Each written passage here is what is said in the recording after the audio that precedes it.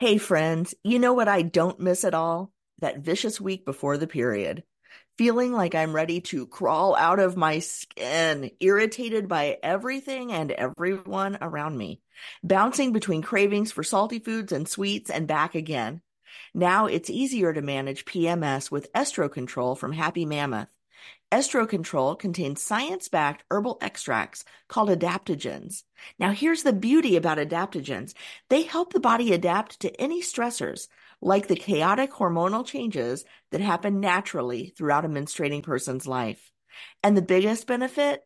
Feeling like myself again.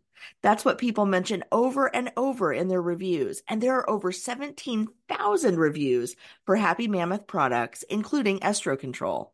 For a limited time, you can get 15% off your entire first order at happymammoth.com. Just use the code CORP, CORP, at checkout. That's happymammoth.com and use the code CORP for 15% off today.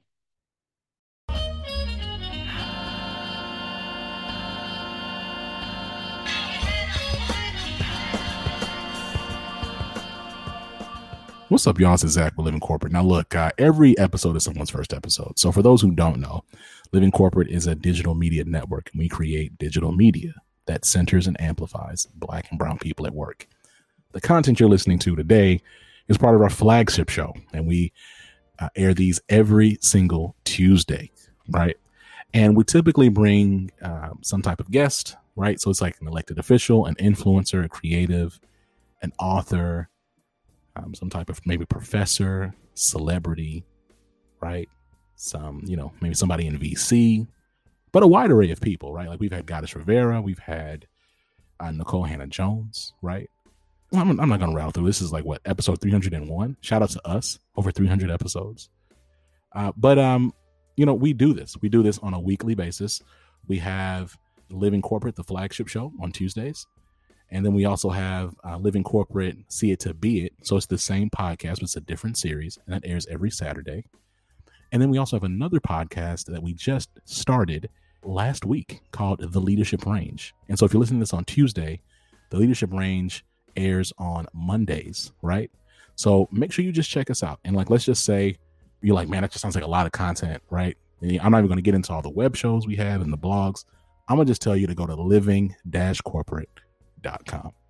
Now, look, as I said, every single week we have an incredible guest, right? Genuinely friends of the show.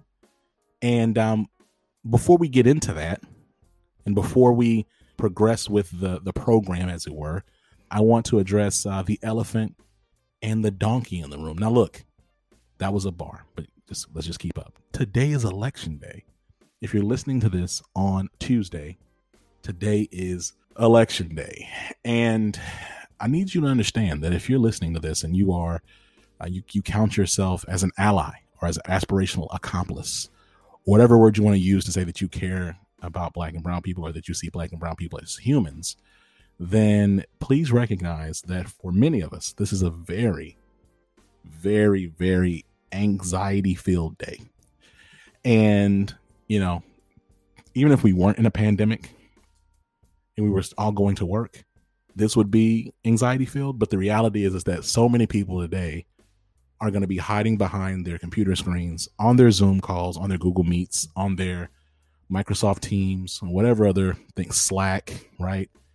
And they're going to be talking to you as if everything, it's a regular day.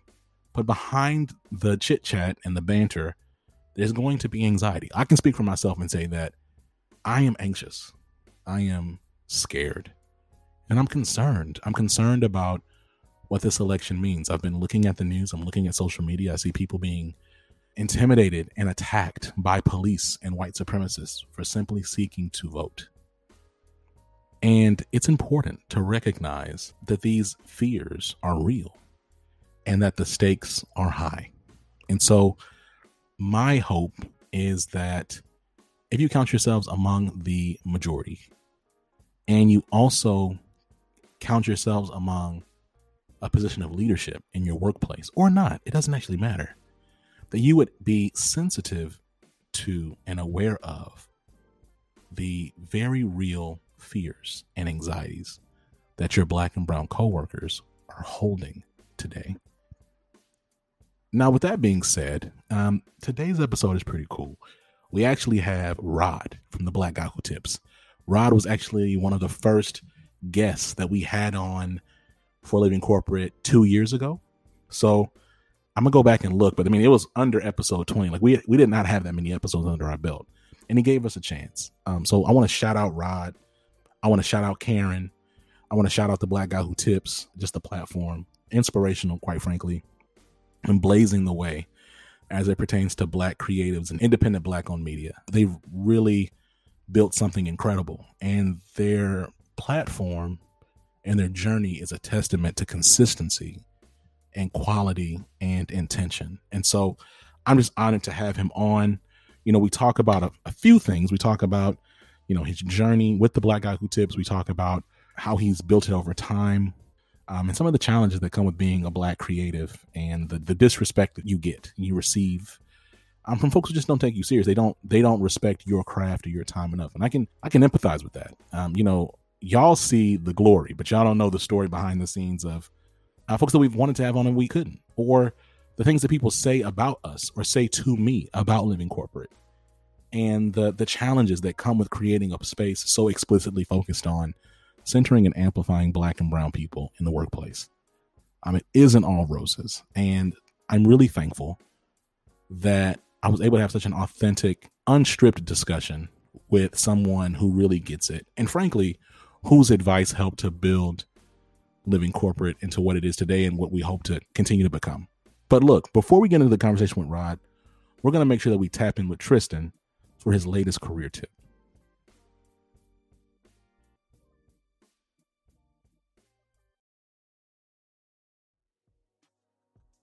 What's going on, Living Corporate? It's Tristan, and I want to thank you for tapping back in with me as I provide some tips and advice for professionals.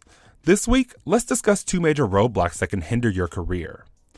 When I talk to clients about their job search strategy or advancing in their careers, 2 of the major roadblocks we encounter are the fear of putting yourself out there and the fear of rejection. These are 2 hurdles that can slow down your career if you don't work to get over them. Now, I know many of us have been conditioned not to talk about ourselves and our accomplishments because it may come off as boastful or bragging. This mentality shows itself time and time again. But tell me, who do you know that has advanced in their career by being meek and never speaking on their accomplishments? That answer is probably no one, and if it wasn't, please send that person my way because I'd love to know the secret. In a world that covets meritocracy and competition, the only person you're doing a disservice with that mentality is yourself. When people find it difficult to speak about themselves, they have trouble writing their resumes, optimizing their LinkedIns, and strategically networking, which means they often have trouble landing the roles they want. If they do, it's even harder to advance. No one is going to be a better advocate for you than yourself. It's no one's responsibility but yours to keep track of your accomplishments, the results you drive, or the value you bring, and highlighting them at the appropriate time. Similarly, many of the clients I work with have a fear of rejection that often stops them from putting their full effort into something, whether that be their job search, strategically building their network, or even sharing their thoughts on projects at work. While I understand this fear because most of us don't like to be rejected, this fear causes you to fade into the background and is the exact reason you aren't landing that interview or why you haven't gotten that promotion. To be seen, we have to put ourselves out there. We have to be willing to share our opposing thoughts or put maximum effort into each position we apply to, knowing that rejection is part of the process. Our job is not to get everyone to like us. Our job is to make ourselves seen and unforgettable so we can align with the right people and organizations. Remember, failure and rejection are part of the process, and the fear of them will only hold you back. We have to get out of our comfort zones because the consequences for us holding on to these fears are far too great. Thank you for tapping in with me this week. I look forward to talking to you next week. This tip was brought to you by Tristan of Layfield Resume Consulting. Check us out on Instagram, Twitter, and Facebook at Layfield Resume, or connect with me, Tristan Layfield, on LinkedIn.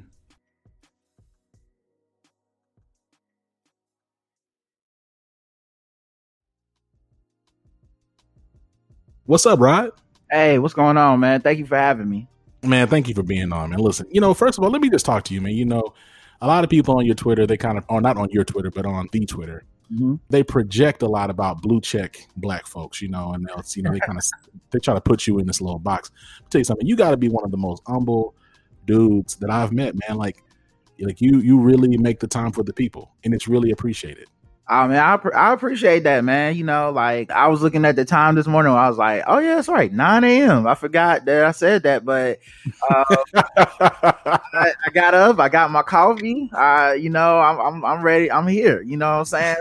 So, I'm just trying to be thankful, man. Be honest. Like when I was working dead end corporate America job, I was definitely not happy, and now I get to wake up every day and go try to make my happiness. So, definitely appreciative. And, the blue check thing is just weird to me because I legit don't understand what there is to even be upset about. So, man, I'm right there with you. It's interesting. Like you made a tweet a little while ago. This was a couple months ago, but it was interesting because when you said it, it was like the timing was so eerie because something similar happened to me. You basically said something like, look, I realized that I got to get used to the fact that some folks are just going to blow us off or not want to be on the show or whatever the case is, because we're independent black creatives, but I'm just going to keep on pushing. Do you remember that? Yeah, man. Look, what people see and what goes on behind the scenes is totally different. And honestly, if it wasn't for my corporate America background and training and coming up that way, I think I probably would have. I mean, we see it all the time. Creatives have a kind of meltdown on social media and spray up everybody's business, and now you got to recover from that. Like I've never had one of those, but I mean, it doesn't mean I haven't had those situations where you just a guest blows you off, or someone says they're gonna be there and they're not, or they just stop responding to emails and stuff. Yeah. So, and then it's just weird because when you're affiliated or backed by some major brand, a lot of times people will then be like, oh, no, I want to be on that show. When it's like, well, the show is the same. The show is the same before that. No, so 100%. And we're going to get to that in a second, because going back to the first thing you said is I definitely can relate to the quote unquote professional corporate background has definitely kicked in terms of me not spraying stuff up, right? Like just kind of like calling folks out and naming names and stuff like that. Because you're right, there is a perception. I'll say for me, I definitely project that y'all can kind of get whoever y'all want, right? Because in the black creative space, particularly in podcasting, I mean, anyone who's in this space knows about the Black Guy Who Tips. And I would imagine I'm not the only person who probably projects a certain level of, man, y'all can get whoever. You know what I mean? Or if not, y'all can't get whoever, you can figure out a way to eventually get who it is y'all are trying to get to. But You're right. There's a bunch of folks, and same for me, brands and individuals that have, kind of hold me or whatever, that people in the public, quote unquote, will never know about because they're just not going to know about it, Yeah, me, the only person that knows is Karen, really. And sometimes we'll go through memory lane and be like, yo, remember when this person big timed us? Or remember when this person wouldn't show up, even though they promised to be on the show 3 or 4 times? Or, the people that don't really respect what you do. So they kind of just show up whenever they feel like it, which something I try to never do. You know what I mean?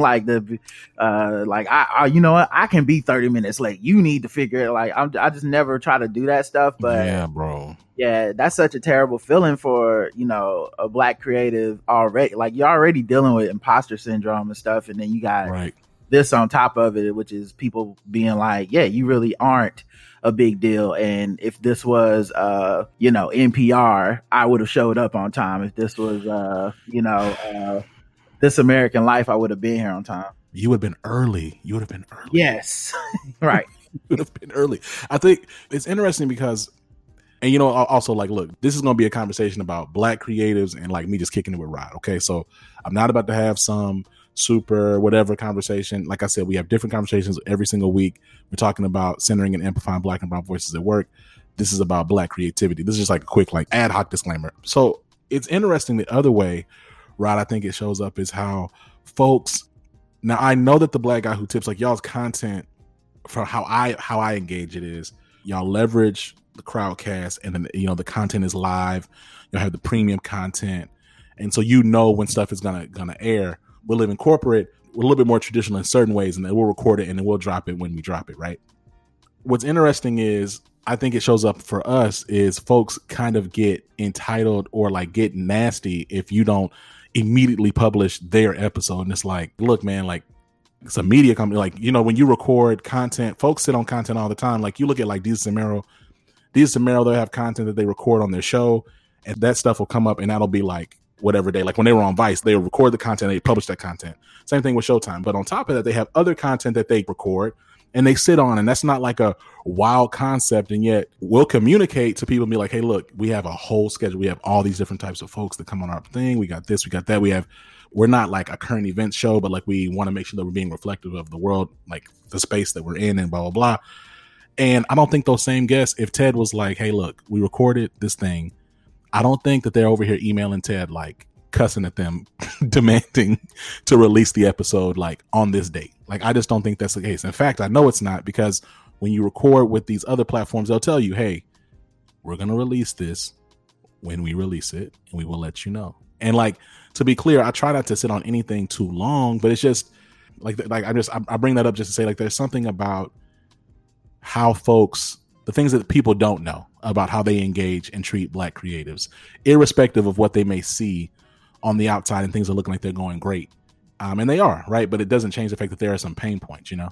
Yeah, I think it's interesting because, you know, having done what we do for so long and doing so many guest appearances and interviews and stuff, you really don't know. And I know we did a piece for Vice once that never aired. Like, they were in our house, they filmed us. Wow. You know, we talked to everybody, like, and, you know, the thing we've always been is polite and gracious. And so when it didn't air, you know, we, because, you know, you have to consider it's a moving part with probably dozens of people working on stuff every day. And some pieces are more urgent than others. Some things you put a lot of work into, and it's not like Karen and I put more work into it than the people who work for Vice. So, right. You know, clearly they were bummed that they did all this and their piece didn't get aired, you know.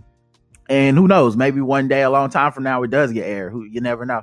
But I remember that didn't go up, and, you know, I just wrote them an email, thanked them. You know, they were kind of like bummed that it didn't go up and whatnot. They were like fans of the show and stuff. And I was like, man, it's no problem. If you ever think of anything else, we're always around, and we just appreciate y'all even thinking of us and taking the time. And literally, maybe a few months later, they were like, yo, we want to do something on Game of Thrones. Can we come back to your house? And we were like, sure, you know, let's do it again. Once again, we're in the house like, maybe this airs, maybe this doesn't air, you know what I mean? Yeah. But we go through the whole thing. We do the interviews again. They film us doing the podcast. We do all this stuff. And that was the thing that really helped us. We got a lot of listeners because it did air. A lot of people were celebrating for the show, celebrating for Black people watching Thrones. And so behind the scenes, you know, this is our second time really doing anything with them. And the first one didn't go down. So you could never tell that from anything we ever said. You could never tell that from the show that ended up airing. So I think you need that part too, is what I'm saying. Like, there's some benefits to kind of handling things more professionally and whatnot than just, you know, if I would have been on Twitter melting down, like, they didn't even air my piece. Or if I would have been emailing them like, when y'all gonna show it? Like, I could see them being like, well, we're not coming back out there. And then right. The other part that I would add to that you brought up is, yeah, there's a specific element of people do that when they really don't respect what you do, as opposed, like, so they might not do that to Vice, right? They'd understand, but they might do that to the Black Guy Who Tips. If I did an interview with you and said, okay, I'm going to air this soon, but I need to do some things. If they hit me back, like, where's my episode? Like, clearly that's like, oh, you wouldn't have done this if this was CNN, but you don't think of us that way. 100%. And you're right. There's something also to be said about just like keeping things in context. Like, you just brought up something that's really, like, it's like I'm pretty sure they were bummed that it wasn't able to get aired too. Like, they came out to do this work. Like, It's not like they just like, that costs money. It costs money for them to travel. They had to probably eat for the day and then spend time with y'all, get everything set up, record. They had to edit the content. They had to like probably have some type of meeting where they reviewed it. They probably emailed back and like there's a bunch of stuff that has to happen. I think folks like really underestimate just the work again with the folks that they don't respect, because the folks that they do respect, the platforms they do respect, is let's CNN. Well, they got plenty of stuff going on. It's like, okay, right, and I get that Living Corporate is not TED Talk and The Black Guy Who Tips is not CBS Viacom, but it's an enterprise nonetheless. And there's a lot of moving parts behind the scenes to get things going. So like perspective is everything. Speaking of which, The Black Guy Who Tips has had a huge announcement very recently about the Spotify exclusive deal. Like, what is it that you can kind of share about that? Basically we'll be on Spotify exclusively starting October 26th. It's a deal where they're investing in us, where, they like what we do. They're trying to bring us to a bigger audience, bigger platform, push us and give us some tools that we haven't had before, and I think by that same token, bring our listeners to the Spotify experience as well. So, we're definitely looking forward to working with them and seeing where it goes. Yeah, man, that's really cool. I was talking to you off mic, off live about growth, and something that you really impressed upon me when we first met. And we were talking about just like creating podcasts, creating media is about being consistent. And like one thing that I've just really taken to heart, like I've been so just inspired by is, The Black Guy Who Tips puts out so much content. Like when I talk to people about Living Corporate, be like, yeah, we drop like, 3 episodes a week. People are like 3 episodes a week. Like they be going crazy. Like it's just nuts. And I'm like, man, that's not, because I follow y'all on Crowdcast, man. I feel like I'm getting notifications all the time. I'm so excited. Now, the thing about it is I got this baby, so I can't engage like I need to. Every time I join, I feel like it's a family reunion. Like I was like, man, I miss this space. But I love the content. Like I'm trying to figure out, man, like what does it look like to get up and create that much content? Like it's just incredible to me to just as a consumer, I'm inspired by it. What's interesting, right, is when I was working for someone else, I woke up every day at 7 or 6 and I worked 8-9 hours a day, and I came home at 5 or whatever, and then I would go play basketball, and then I would do all this other stuff. And never once did I feel like, man, what's it like to work 5 days a week and go put in 8-9 hours for somebody else, right? But this is a lane where we get to make our own thing. We get to put as much time into it as we want to. Especially if you want it to be your job. Unfortunately, there's no way to do this that isn't going to be like treated like a job. You know what I mean? And so right. It was like, what would happen if we invested essentially 2 hours a day, not even 10 or so, 2 hours a day, 5 days a week at least, into ourselves. And I think having that background makes it not feel as much work as I think other people would think. And then essentially the other thing I always say when people talk about, advice for podcasting, I always say, make sure you're still having fun. Well, we're still having fun 11 years in. So it doesn't feel like work. It feels like talking to my wife and our friends a couple hours and just talking about what happened during the day and making jokes and stuff like that. So as long as it still has that vibe, I feel like for me, it'll never feel like we're doing a lot, but I totally understand from the consumer standpoint in a world where, most of them think of podcasting as a thing you tune into once a week for about 30 minutes. I would say we just don't accept that. I've always looked at it as everything that people listen to or watch or consume is essentially your competition. So instead of me looking at it like we need to make a podcast like someone else's podcast that already exists, I was like, what if we make a podcast and base it like our competition is the Steve Harvey Morning Show? Or what if our competition in our head is a Howard Stern? Like people tune into that 3-4 hours a day and with a bunch of commercials and pay for it and literally will pay for it some places. Yes. No one ever goes, wow, I can't believe they do 5 days a week. Like they go, no, I'm glad they do 5 days a week. Cause guess who else does 5 days a week? Most people who listen to podcasts do 5 days a week with something that they wish people would take their mind away. And 30 minutes ain't going to get it for everybody.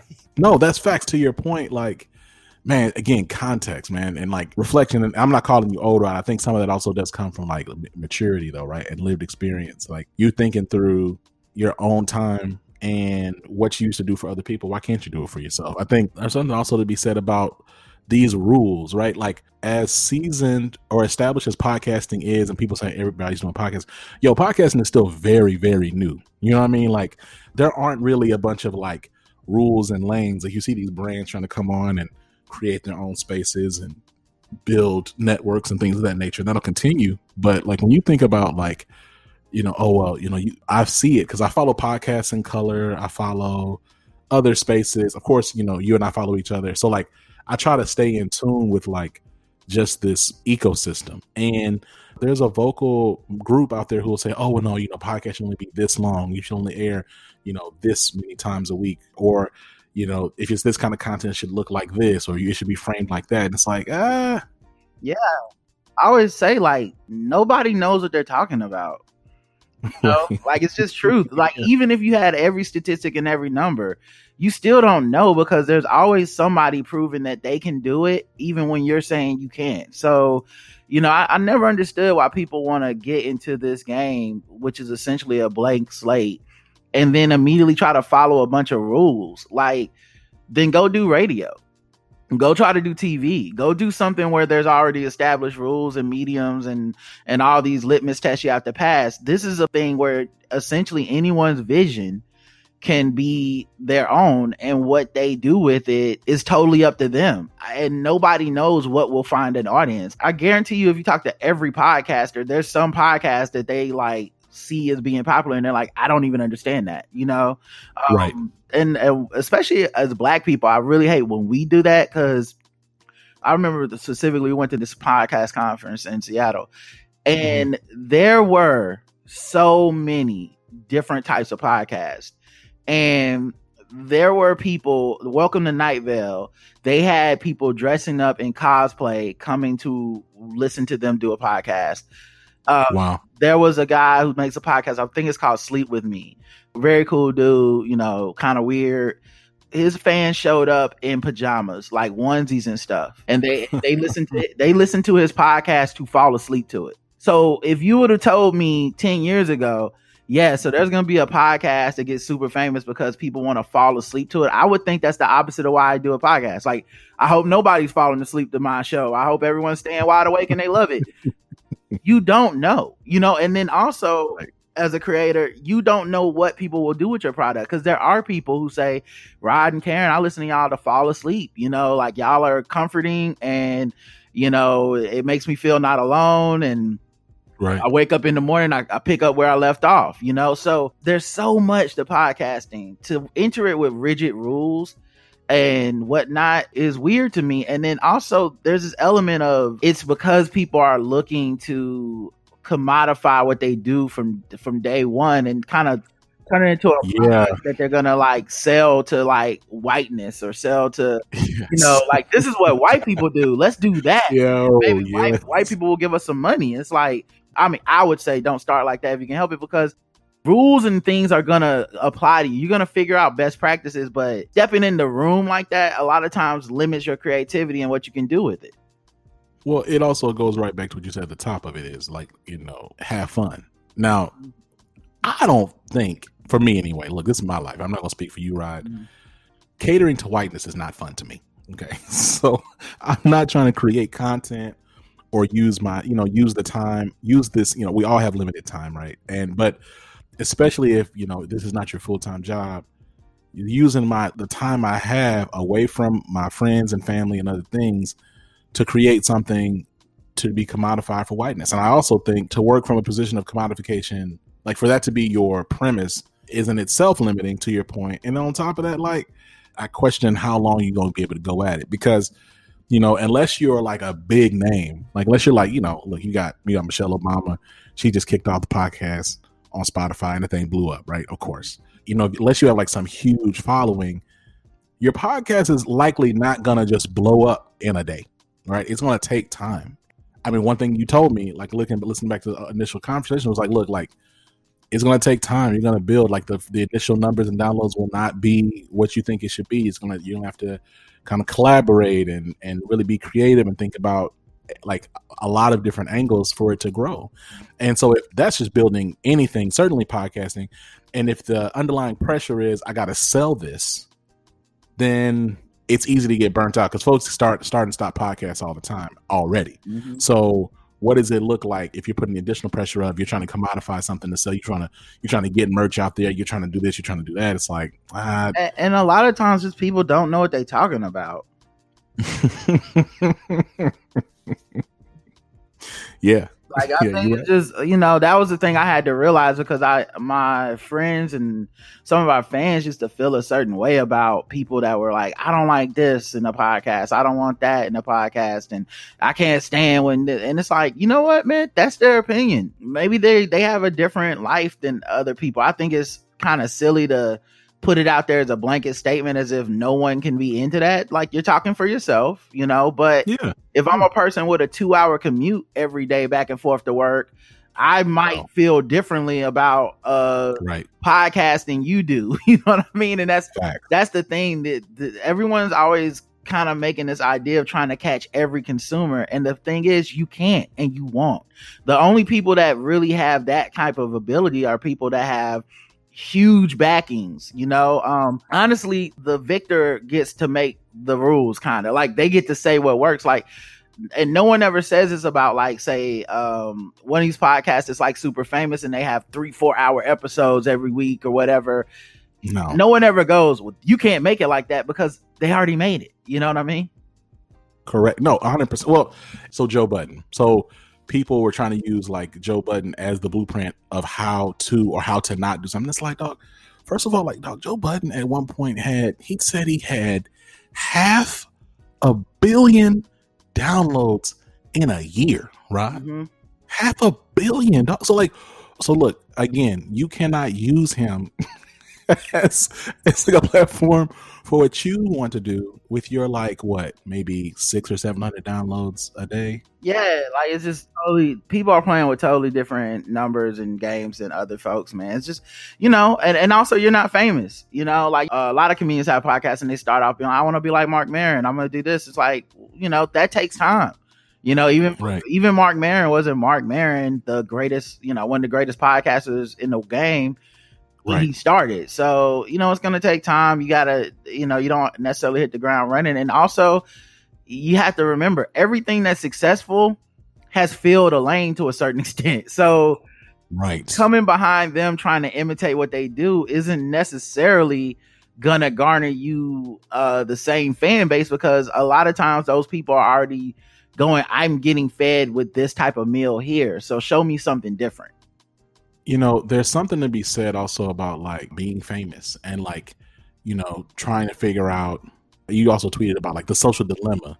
So I think I got, like, maybe 20 minutes and I was like, bro, I can't. Like, I think it was like 8:00 at night too. Mm. I have not been a night out lately, so I'm, like, not going to get some sleep. I'm messing around some crazy dream. But there's something to be said about, like, just, like, the idea of celebrity and how it's, like, influencing reactions and things on social media and, like, the types of attention it gets. I saw that you tweeted, you've been talking lately about, just the election, various folks' position. And I'd love just to kind of hear more of your perspective on, like, just, like, backlash that you've seen celebrities get, or just, like, opinions that seem to kind of catch on like wildfire that are counterproductive, for lack of a better word. I just feel like everyone feels like afraid not right now. A lot of people are very, they're struggling right now, with social media. We're on it way more than we're used to being. And then we can't go outside. We can't do a lot of stuff that we used to do. And I think familiarity starts breeding contempt, right? You start looking at those Twitter accounts. They start looking at people who has a check mark and who doesn't, and stuff like weird stuff like that. And kind of, waiting for the day they can kind of, like, turn on them or call them out. And I think that's a real impulse a lot of people have. And so, for example, Ava DuVernay was tweeting some stuff about, like, look, we need to vote. If you're a non-white person and you're choosing to sit this election out, like we may end up deserving the fascism that we're going to get for ignoring this call to vote. And people, took issue with her saying that, because Twitter is the home of no one ever deserves anything bad to happen to them, no matter what they do. So even though to me, that's never been an offensive thing, because I think growing up in the South, Black people talk like that, especially older Black people. And it's not in any way offensive, because they're right. Like down here, we literally have had people killed trying to vote, and our ancestors that are still alive to this day will tell you about the battles they had to vote. And it's a constant fight. You normally see a lot of the backlash to these comments coming from outside the South, or from people that are transplants who haven't had that experience, So then later, Donald Trump gets sick with coronavirus, and she wishes him well by saying she would like him to get better, but still we're going to vote you out and you're corrupt and you're a criminal, blah, blah, blah. And yeah, man, the backlash on her was essentially as if she had never done anything. She hates Black people and loves white supremacy and stuff. And when I see moments like that, I just think, oh, we're kind of in a moment of just panic and anger and emotions that overtake things, because I don't necessarily think that there would be no people that would object to that. I just thought it was so over the top. Some of the objections were turning into just very messed up stuff. They were, like techniques that you typically see from alt-right trolls. You would see people that from us. Yeah. And I'm like, that's never good. So I just think that type of environment is what we're in right now. And there's a lot of stress on people right now, to constantly either say the right thing or not say anything, or even though silence is complicitness, according to the people, like there's always just this like hoop to jump through every day. And if you choose not to jump through it, or you trip over that hurdle or that hoop, people end up like coming for you. And I just think that that's not productive. But if at the same time, if you tell people that on social media, they turn on you, because it's like you're the crazy person for going, hey man, this doesn't really seem productive, or this seems kind of short-sighted. And it's like, no, now you're the enemy. It's like, what? Make it sense. Yeah, what is happening right now? All I'm saying is everybody can chill. I think the other piece is like, there's also a way to like disagree agreeably. Like everything doesn't have to be like this. So look, you and Karen do this well, right? Like there's this presumption, because you had an interview. This was some time ago, but I'm gonna reference it anyway. You had an interview years ago, people talking to you about like, oh, y'all must agree about everything. You're talking about with the Black Guy Who Tips, and you're like, actually, we disagree. Like, and we disagree. Sometimes we disagree like on air, and like that's okay. And like again, yes, there's an added dynamic of y'all being married, but like there is a practice of understanding how to look. You can say something, I may not agree. I can ask a follow-up question, and we can just have a conversation. It doesn't have to be like this, like harsh, like binary of either you agree with me in the way that I'm saying this, that you're having to interpret through text, because we're not talking and we're not talking face to face, or we are enemies, right? And it's like, I don't think those things are the case. So here's as an example. So like I come from the South as well, and I agree, Black folks do talk like that. There's a generational context there too. Mm-hmm.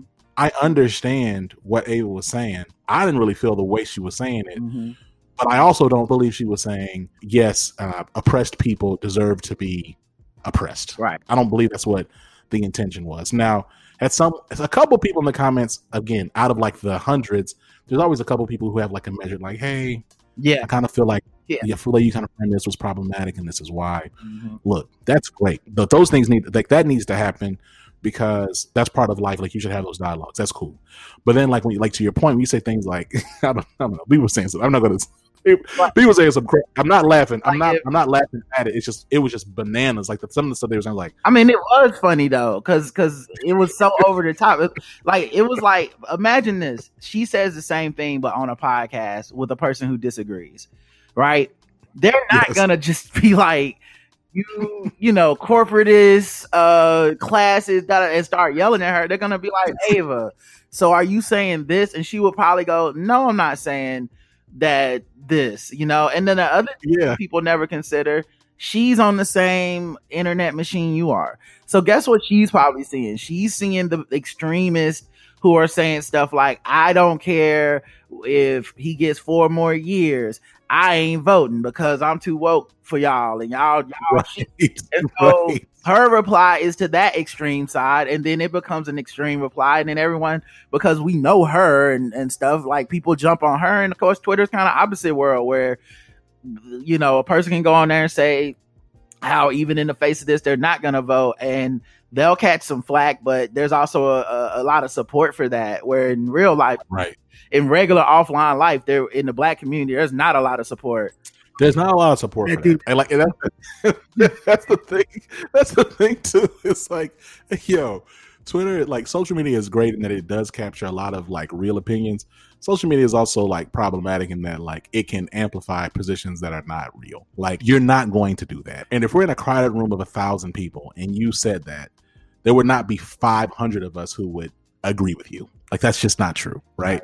Now, then the second thing in this, like this crowded space of like, cause we're all together, you know, we haven't been able to go outside, all the different, like the confluence of events you described earlier is that, so there was a point, we're not picking on Ava, it's just, it's top of mind cause it's recent. So Ava is like, she makes the statement and she gets a bunch of crazy responses and she responds a little spicy to a few of them. And then it's, oh, look at Ava. Yeah. What's wrong with her? It's so weird, man. It's like people, and so if you step out of the matrix and look at the thing and go, this isn't even that important, and the castigating of her is very one-sided, then I can say that on this podcast, I won't catch any flack. I can say this in my life, I won't catch any flack. I can, you know, go to another social media site and say it, and I won't catch as much flack.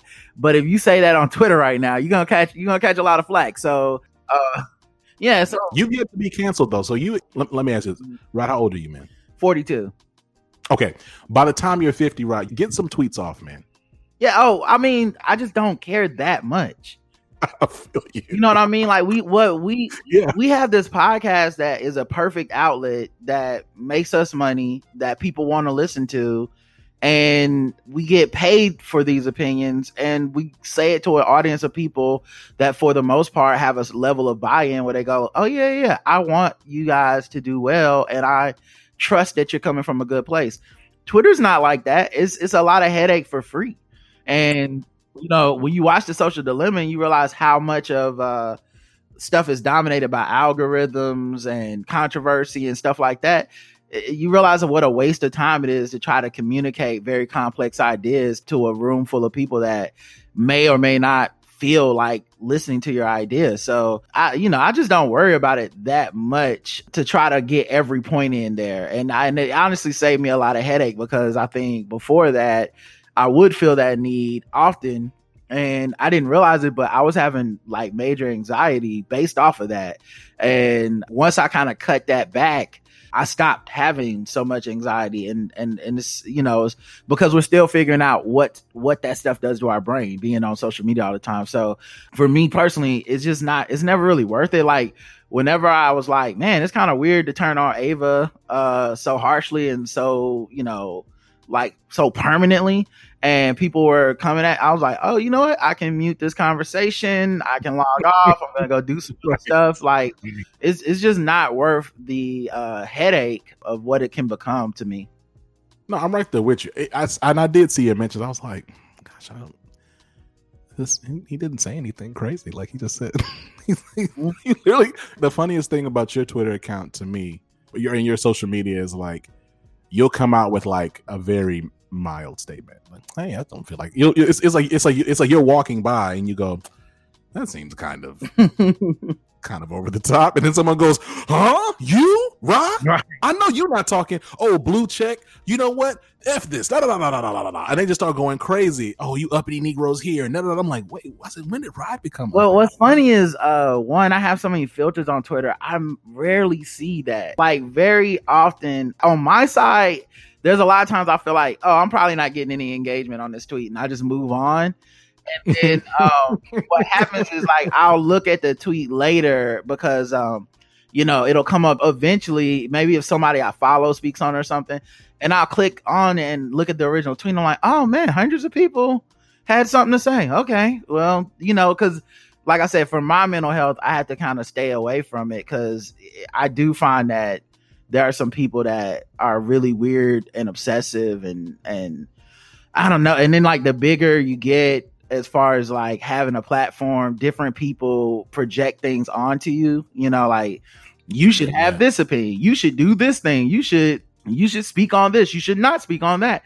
And I don't know, that's not healthy for anybody. So, you know, and keep in mind, it's someone who's not invested in you at all. So like you're driving yourself crazy for somebody that literally would throw you in the trash can and never look back. And they don't care about you. Not at all, man. And I think that's a big factor in, at least for my mental health is, you know, I have that thing where I do want people to like me, but not everybody's going to like you. And it's something I had to accept. And a lot of times, not because of anything you've done, not because of any significant reasons, just some people feel like they walk in and they need to dislike certain people. And it could be as simple as Twitter verified you because Bernie So Black went viral 5-10 years ago. And now somebody's like, what you do to get a check? So you just never know why people are coming at you. You know, I want to make sure before we get out of here, we got to talk about the fact that the sitting president has a deadly disease. Mm-hmm. And it seems like everybody around him is getting this Rona. I'm not trying to minimize it. Rod, is there any days that you wake up and be like, dog, is this real? Like, does this seem all surreal to you? Or have you like accepted this as reality? Or are you still kind of in just like this season of just like, what is going on? Oh, no, I've been accepted. This is real. I mean, that's one of the things on our show that we've done from day one. I've always called that man President Trump because he is the president. And not out of some respect for the title, but out of respect for reality. People think, like, one thing that has become so apparent to me is I was spending so much time on social media that I was starting to see this disconnect from reality, right? So like social media is a place where Joe Biden is the least popular Democratic candidate among all of them. And real life is a place where he beat every other candidate. So like, that's a stark disconnection, you know? And so that woke me up in a lot of ways to be like, well, this is not truly real. And so calling him, you know, snarky names and stuff isn't going to change the fact that this is a man who is making policy for our country, and the results and the consequences of the election are real. And it's a dire circumstance from my side of the table. And so I've never felt this need to be like, I'm not going to acknowledge this as reality. So it is very real to me. And there's no amount of sideshow and absurdity that can take away from it, because I understand at the end of the day, what put us in this situation is that there's, you know, a lot of Americans who support him and think that the things he's doing is okay and want these things. And when you accept that reality, it becomes a lot less absurd. You know what I mean? When you're like, wait, your next door neighbor might think this is okay. And if not your next door neighbor, the person across the street. And if not them, the block. So when you look at it that way, it's a lot less of a sideshow and a circus. It's a lot more like, wait a minute, this is a real existential threat. Yeah. And you know, it's interesting. I would say I'm like in the middle of the middle class, right? I'm certainly not upper middle class. I'm like probably right above lower middle class, right? Mm-hmm. And it's interesting because I work in corporate America, and you know, you work around a lot of, you know, majority white spaces. People do treat it like a sideshow. It's like, no, this actually impacts people. This actually like has impacted millions of people. This presidency, the fact that we have a White House that is not releasing information, you know, Trump out here walking around with no mask on, lying. And so I hear your point about respecting reality. I think for me, it's like my perspective, Rod, has just been like, it just all seems so absurd, right? Like everything that's happening is just like, God, this is crazy. Which is another thing is I know folks, you know, there is a lot of folks who I think are woke to a point where they like, quote unquote woke. It's like hating on voting. And I'm like, bro, like, do you look outside? Like, I recognize we're not going to vote ourselves. Right. We're not going to vote ourselves into like a new Wakanda. Like, that was never the argument. No one ever has been arguing that we're going to vote ourselves into everybody gets $1 billion in reparations. Right. Ta-Nehisi Coates is Secretary of State. Like, no one's talking about that. Right. We're only talking about literally look outside, open the door, and look around. First of all, you'll see nobody out there. And then if you go on the news, you will see the president of the United States coughing, not wearing a mask. It should scare you. It should scare you. Not only that, but you have over 200,000 people have died. Folks are trying to debate whether going back to work or catching a deadly disease. And if they don't die, then infecting their loved ones. Kids are getting it. People are losing their jobs. Women, some absurd percentage of women are the ones who are like are catching the brunt of this. Like, come on. Like, y'all telling me you still not going to vote? Right. I think, and see, so that's what happened with Ava DuVernay, right? She saw those people and then she reacted with that tweet, and then people jumped on her as if she just came out of nowhere, right? And so that's what I say about this whole social media thing. I try to back away because I don't want to spend so much time reacting to those people that I end up becoming the person that's like making it seem like we're not going to vote or black people deserve this or whatever, which I don't think she was saying, but people are going to be very unkind in that space. But yeah, the main thing is I just don't want to be divorced from reality, because I said this, I think last week on our show, which is this feels like a war on reality. Like, yeah, it's scary. Yeah, I'm going to gaslight you with so many lies and so many untruths that you're going to start doubting what is true. You're going to doubt facts. You're going to doubt the science. When scientists talk to you and tell you how to avoid a deadly pandemic, a disease, you're going to go, but is that true? Because I saw them saying blank, and I think these are the moments where it's so important. This is why The Social Dilemma is such an important documentary, is so you can see like, oh, this is the path that you chart for yourself on here, and you can end up in these circles where you're at some Unite the Right rally and you just started off going like, I agree with a couple conservative ideas, and now you're now you're following the Hodge twins or whatever. So I just feel like that's where people need to like kind of concentrate their energy on, like, before you even spend that energy, start looking at where it's going to take you. And I think that'll help a lot. So, that's where I'm coming from with it. And like I said, I do find it to be absurd and silly, which is why we talk about it on the show, and make jokes about some of the stuff. But, at the end of the day, it ain't no joke. Some of these things that they're doing to American people. Man, Rod, this has been an incredible conversation. I appreciate you. I'm just really thankful, man. I told you this privately. I want to give you your flowers from everybody. You took the time. You hopped on Living Corporate 2 years ago. Before, again, we had just gotten started. Westwood One was not in the picture. Some of the things that we're doing now were not even being thought of. But you gave me some very practical advice, and it was very simple. But you talked about being consistent, like being thoughtful, having fun. And I just hope that, for those in the Black creative space heard this conversation, that they were encouraged by it. And y'all, we do this every single week. We're having conversations with dope people. And look, I'll make sure you check out the Black. Who am I to tell y'all to check out the Black Guy Who Tips? But I'm gonna say it anyway. Make sure if for some reason you heard of Living Corporate, but you haven't heard of the Black Guy Who Tips, make sure you check out the Black Guy Who Tips. Everything's in the show notes. Become a premium listener. Check them out on Spotify where they're streaming exclusively. What else? Check out their website. Give, donate. I have a recurring donation on there. They actually shout you out and give you some love on there if you do it. And they play super dope music in the background. They play it's Kirk Franklin's song "Smile," and it's great. It's very funny. Shout out to Karen. Karen is really the star of the Black Guy Who Tips. Quite frankly, Rod has more time, which is why he's gracious.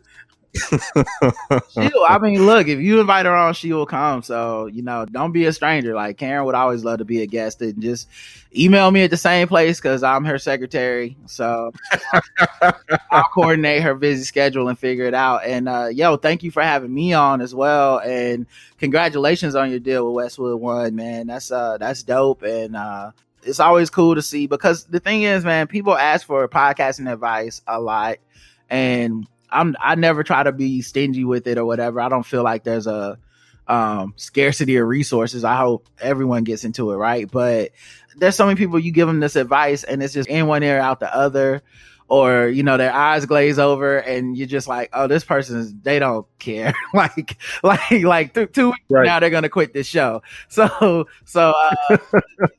you consistently put out work and put out episodes over the years. That's been the thing of beauty, man, and I'm glad that it's paying off for you. This has been the warmest outro that we've ever had. Till next time, y'all. This has been Zach. You've been listening to Rod, half of the illustrious, powerful, well-known, and soon to be ever expanding, not soon to be ever expanding, it's ever expanding podcast, platform, network, The Black Guy Who Tips. Yeah, check us out on Spotify, okay? If you're listening to this, Spotify is where you're going to find us. Spotify. Yeah, Spotify. Peace.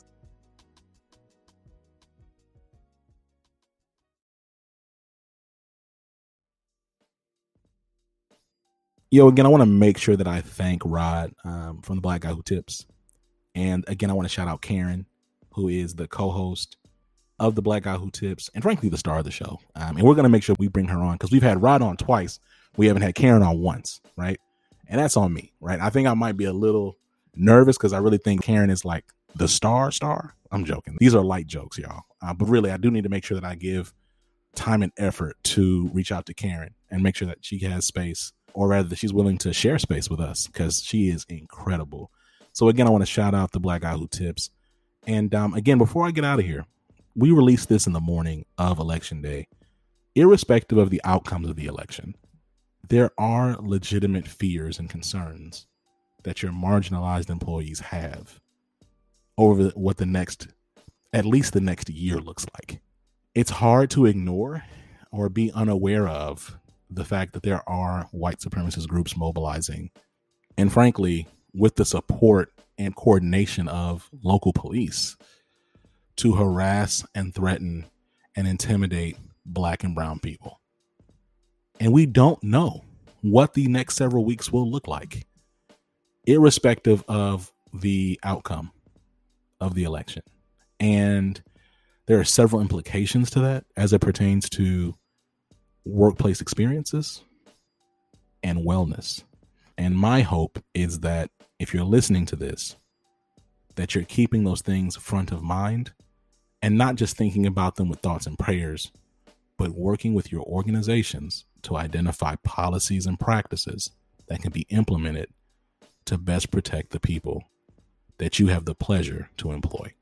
Before we get out of here, there's several ways you can support Living Corporate. The first way is by telling folks about us, right? It's easy just to tell a person, like, take this little link. You listen to us right now.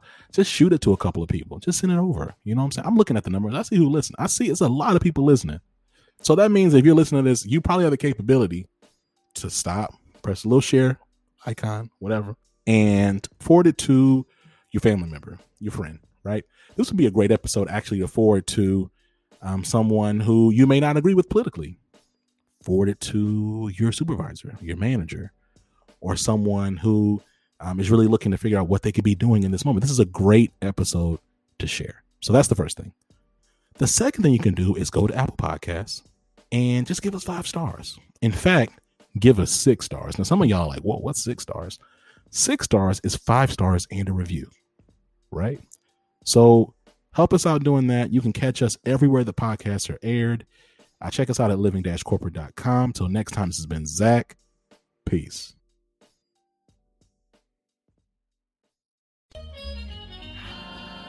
Living Corporate is a podcast by Living Corporate LLC. Our logo was designed by David Dawkins.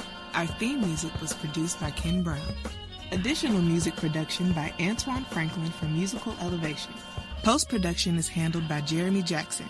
Got a topic suggestion? Email us at livingcorporatepodcast@gmail.com. You can find us online on Twitter, Facebook, Instagram, and living-corporate.com. Thanks for listening. Stay tuned.